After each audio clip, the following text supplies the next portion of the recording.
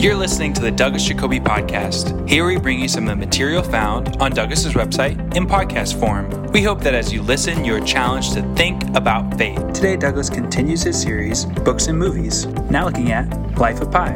For more on this episode, follow the link in the show notes to Douglas's website. Now here's today's teaching.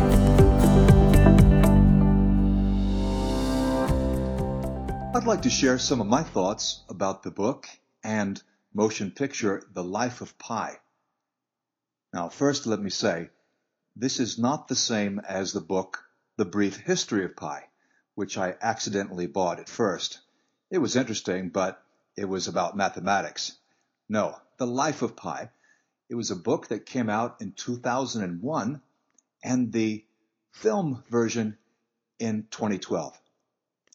I enjoyed the film enormously. I saw it in the theater where I see most movies, which is the Airplane. And I was excited even from the time I saw the trailer because the filming, the cinematography looked really, really good. You know, it's a story about a boy, a teenage boy named Pi Patel, and he's the son of a zookeeper, brought up around animals. And the family are crossing the Pacific Ocean when there's a shipwreck. And he alone survives in the lifeboat. Oh, and his companions are just animals. An orangutan, there's a zebra, a hyena, and especially a tiger, a Bengal tiger. So the story takes place as he spends many months in the Pacific Ocean, well, on it and in it, and eventually makes landfall. Really an amazing story. But I should tell you, another reason I was interested in seeing this was that I had read the book years before. The book was recommended to me by a member of the younger generation. Let me just say, someone who, like many of the younger set, is very skeptical about truth claims. And the way the story begins, it says that it's a story that will make you believe in God. So the entire life of Pi is cast in a religious light. Well, that grabs my interest because I'm interested in philosophy and religion.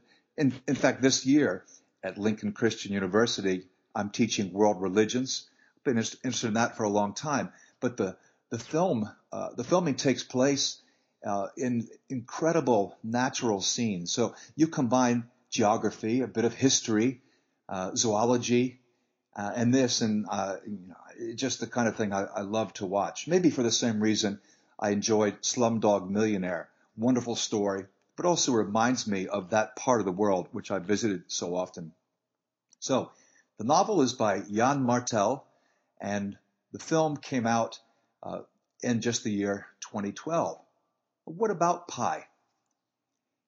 He is someone who thinks a lot about the meaning of life and comes to have his idea of God by exposure not only to the Hindu gods, but also to Jesus Christ and to Allah.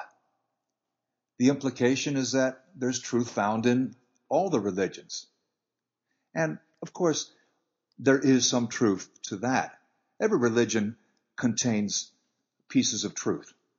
The way I look at it, and the analogy I use most often, is that the various world religions, worldviews, philosophies that men have made up are like the light of the moon. It can be bright, it can be interesting, sometimes even amazing to look at, but these systems are ultimately only reflecting light. They're not generating their own. They reflect the light that comes from the true light, from the true God, and from his true Son.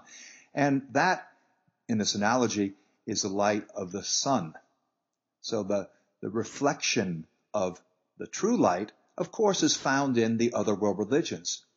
But in Life of Pi, no one religion is exalted above another. Well, I suppose in a sense that's good in terms of grace and tolerance. But this is a very postmodern story. In postmodernism, there's no absolute truth. Anyone who says that he has the truth, well, you should be suspicious of him because truth is socially constructed, particularly by story. In postmodern thought, the winners write the history books. We all make sense of reality by narratives, and those big stories, overarching meta-narratives, things like world religions, may be meaningful to us, but they have no more claim to truth, to absolute truth, than anyone else's story. And that's why when I read the book, at the end especially, I thought, this is so postmodern. And I'm not going to spoil it just in case you haven't seen the film or read the book. But I'll just say that at the end, there are two very different versions of the story. There's what we think is the real story involving the tiger, and it's filled with wonder and meaning and hope and beauty after this, these months that followed the sinking of the ship. And there's an alternate version, simply because those who are listening to Pi's story are having a hard time believing it's true. And so he seems to make up an alternate version that doesn't have, the tiger and all that drama.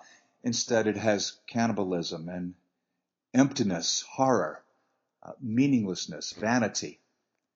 And the film, just like the book, doesn't tell us which story is true. We're left hanging.